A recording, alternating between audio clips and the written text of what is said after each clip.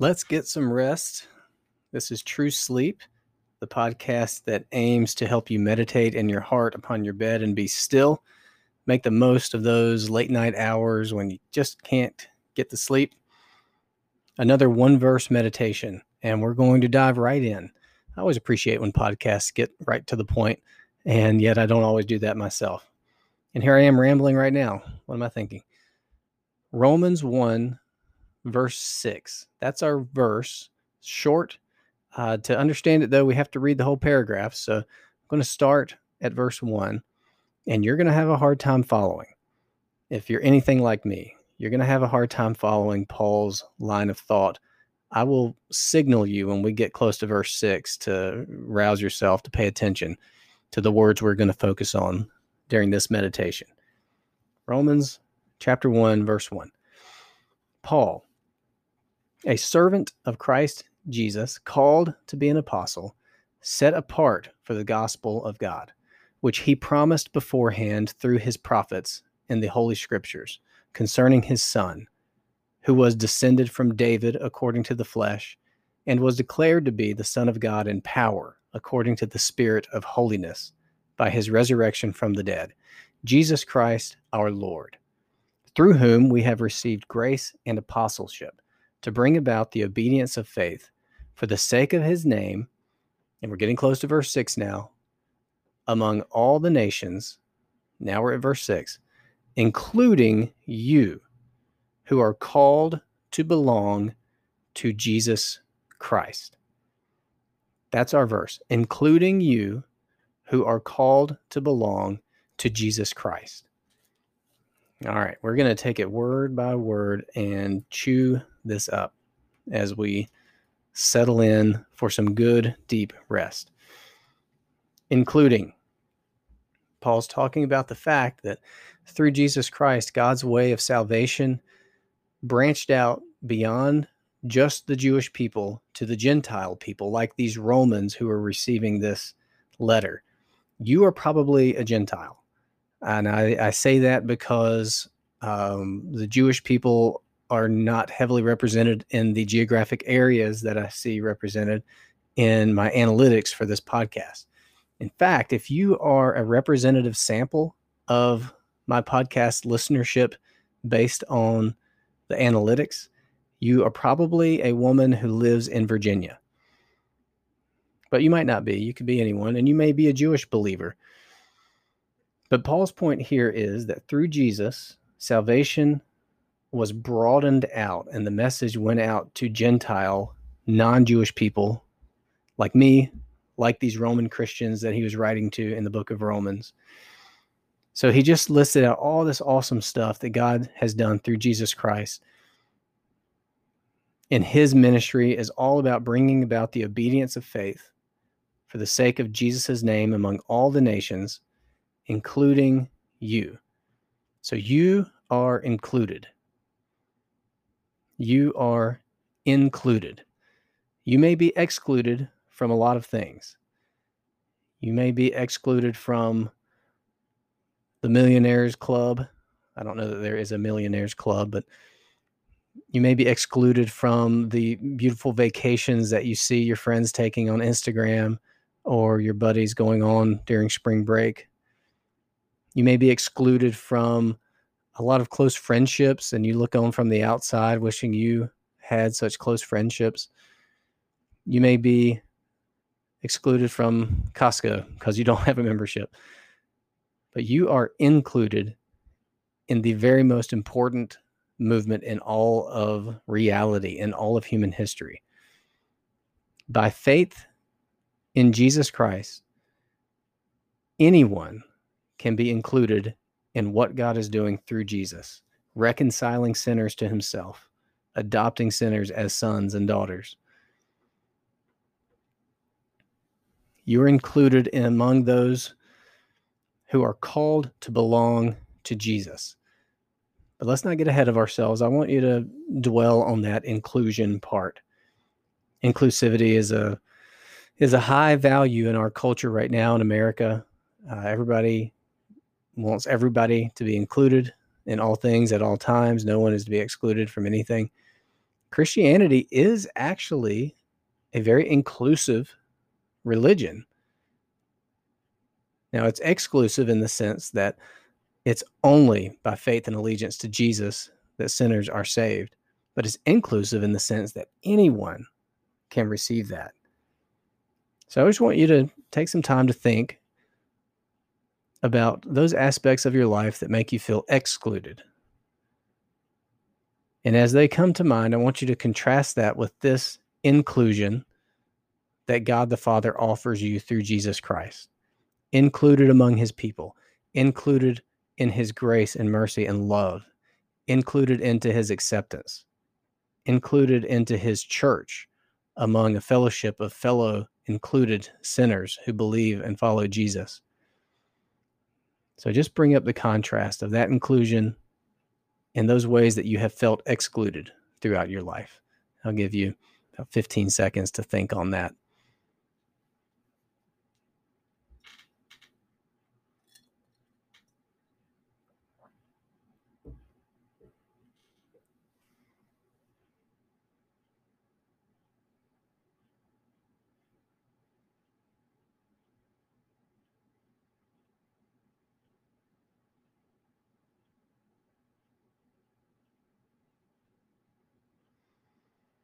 I also want to encourage you to think about other people.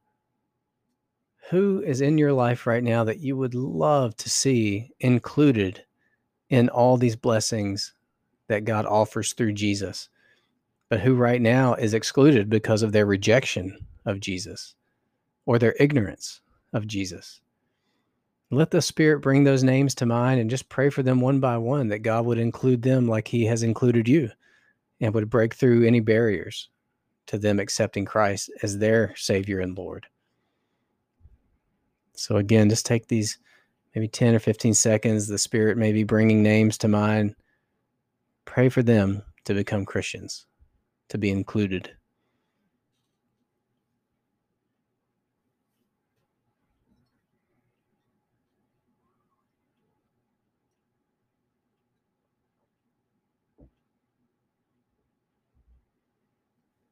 So Paul, writing this letter, is working hard to bring about the obedience of faith for the sake of Jesus' name among all the nations, including you, who are called to belong to Jesus Christ. So including you who are called. That's another word to consider. Called. It means invited, selected, or appointed. When God calls someone, it is an effective call. When you call someone, they can see your name come up on caller ID and they can just let it ring or they can hit decline. When God calls someone, it is effective and they answer. If you are a Christian, it is because God called you. It is not because you pulled off some great feat of moral excellence. It's because God called you. So let's just take a minute to reflect on that. How did you become a Christian? How did God call you to receive Jesus Christ? What were the circumstances? Who was involved? When did it happen? Think through the details of your testimony. Take about 15 seconds, 20 seconds to think through that.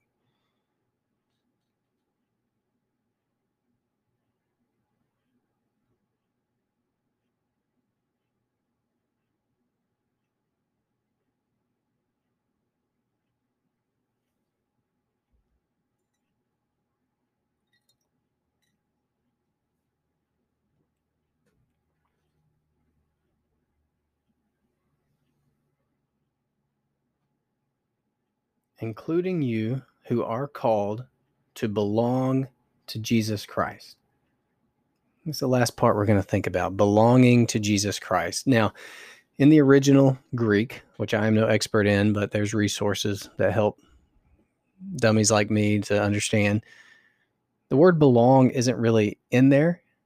It reads more like including you who are called of Christ, of Jesus Christ. But the translators who know way more than I do about Greek understand that syntax to imply belonging. So you were included, you were called, but you weren't called just into some sort of a fan club or like a book club that meets to read the Bible from time to time and appreciates it. You were called to belong. You were called to belong to Jesus Christ. A lot of Christians have a misunderstanding of their relationship with Jesus, the rightful relationship. It's one of belonging. It's not that he is our best buddy. And it's not that he is a helpful contact in our phone that we can pull up when we need him. We belong to him. You belong to Jesus Christ. There's a couple of senses in which that's true. One, just that sense of belonging. He wants you. He wants you here. He wants you in his kingdom. He wants you to be one of the citizens of his kingdom. He wants you in his church. He wants you in fellowship with him and the Father and the Holy Spirit. You belong. You fit. You were predestined before time began for this. What an amazing truth. So much about your life may seem almost accidental or may seem out of control from time to time, but Jesus went through a great deal to secure your salvation and your relationship with him. So just reflect on that aspect of belonging for just a few moments. You belong to Jesus Christ.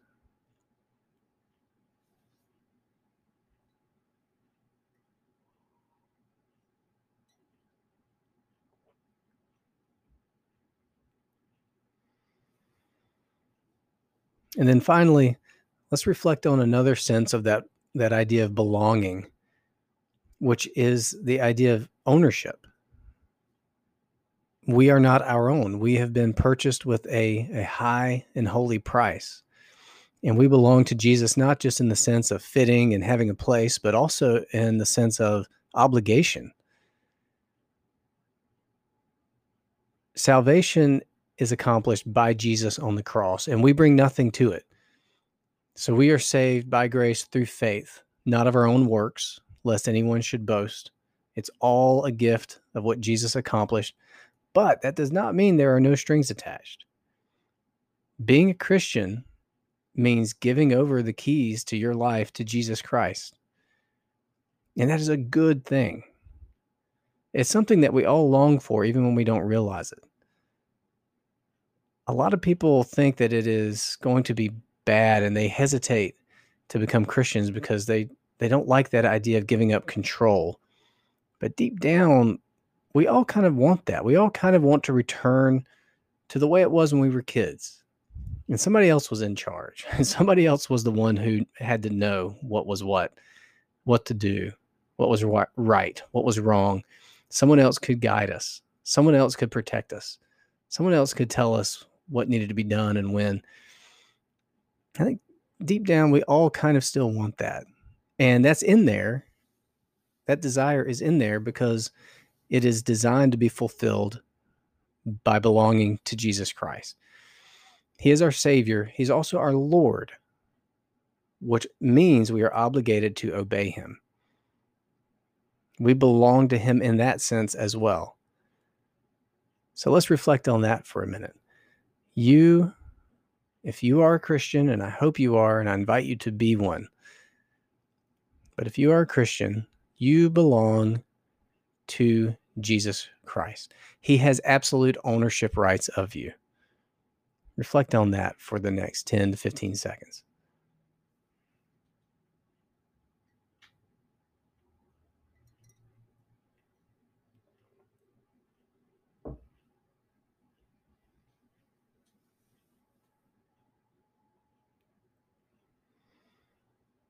Now, I want to invite you to continue thinking on just this one verse, including you who are called to belong to Jesus Christ.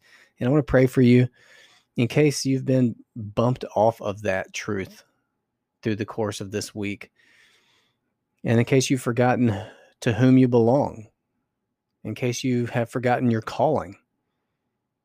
in case you have forgotten your inclusion in God's awesome work through Jesus. When we first become Christians and we get baptized, especially those who become Christians as adults, we're filled with this fresh sense of newness, that we're newly part of this awesome movement of Christians. And that this call is so fresh and so new, and we're just getting to know him. But as time goes on, our relationship with him can grow stale, and we can forget the wonder of it. So maybe that's it for this evening. That's what we need to reflect on. Let me pray for you as you think on this. Father, thank you for my brother, my sister listening right now. Lord, would you help them to settle deep down in their heart, the fact that they have been included in the obedience of faith, that you called them, and that they belong to you. In Jesus' name, amen.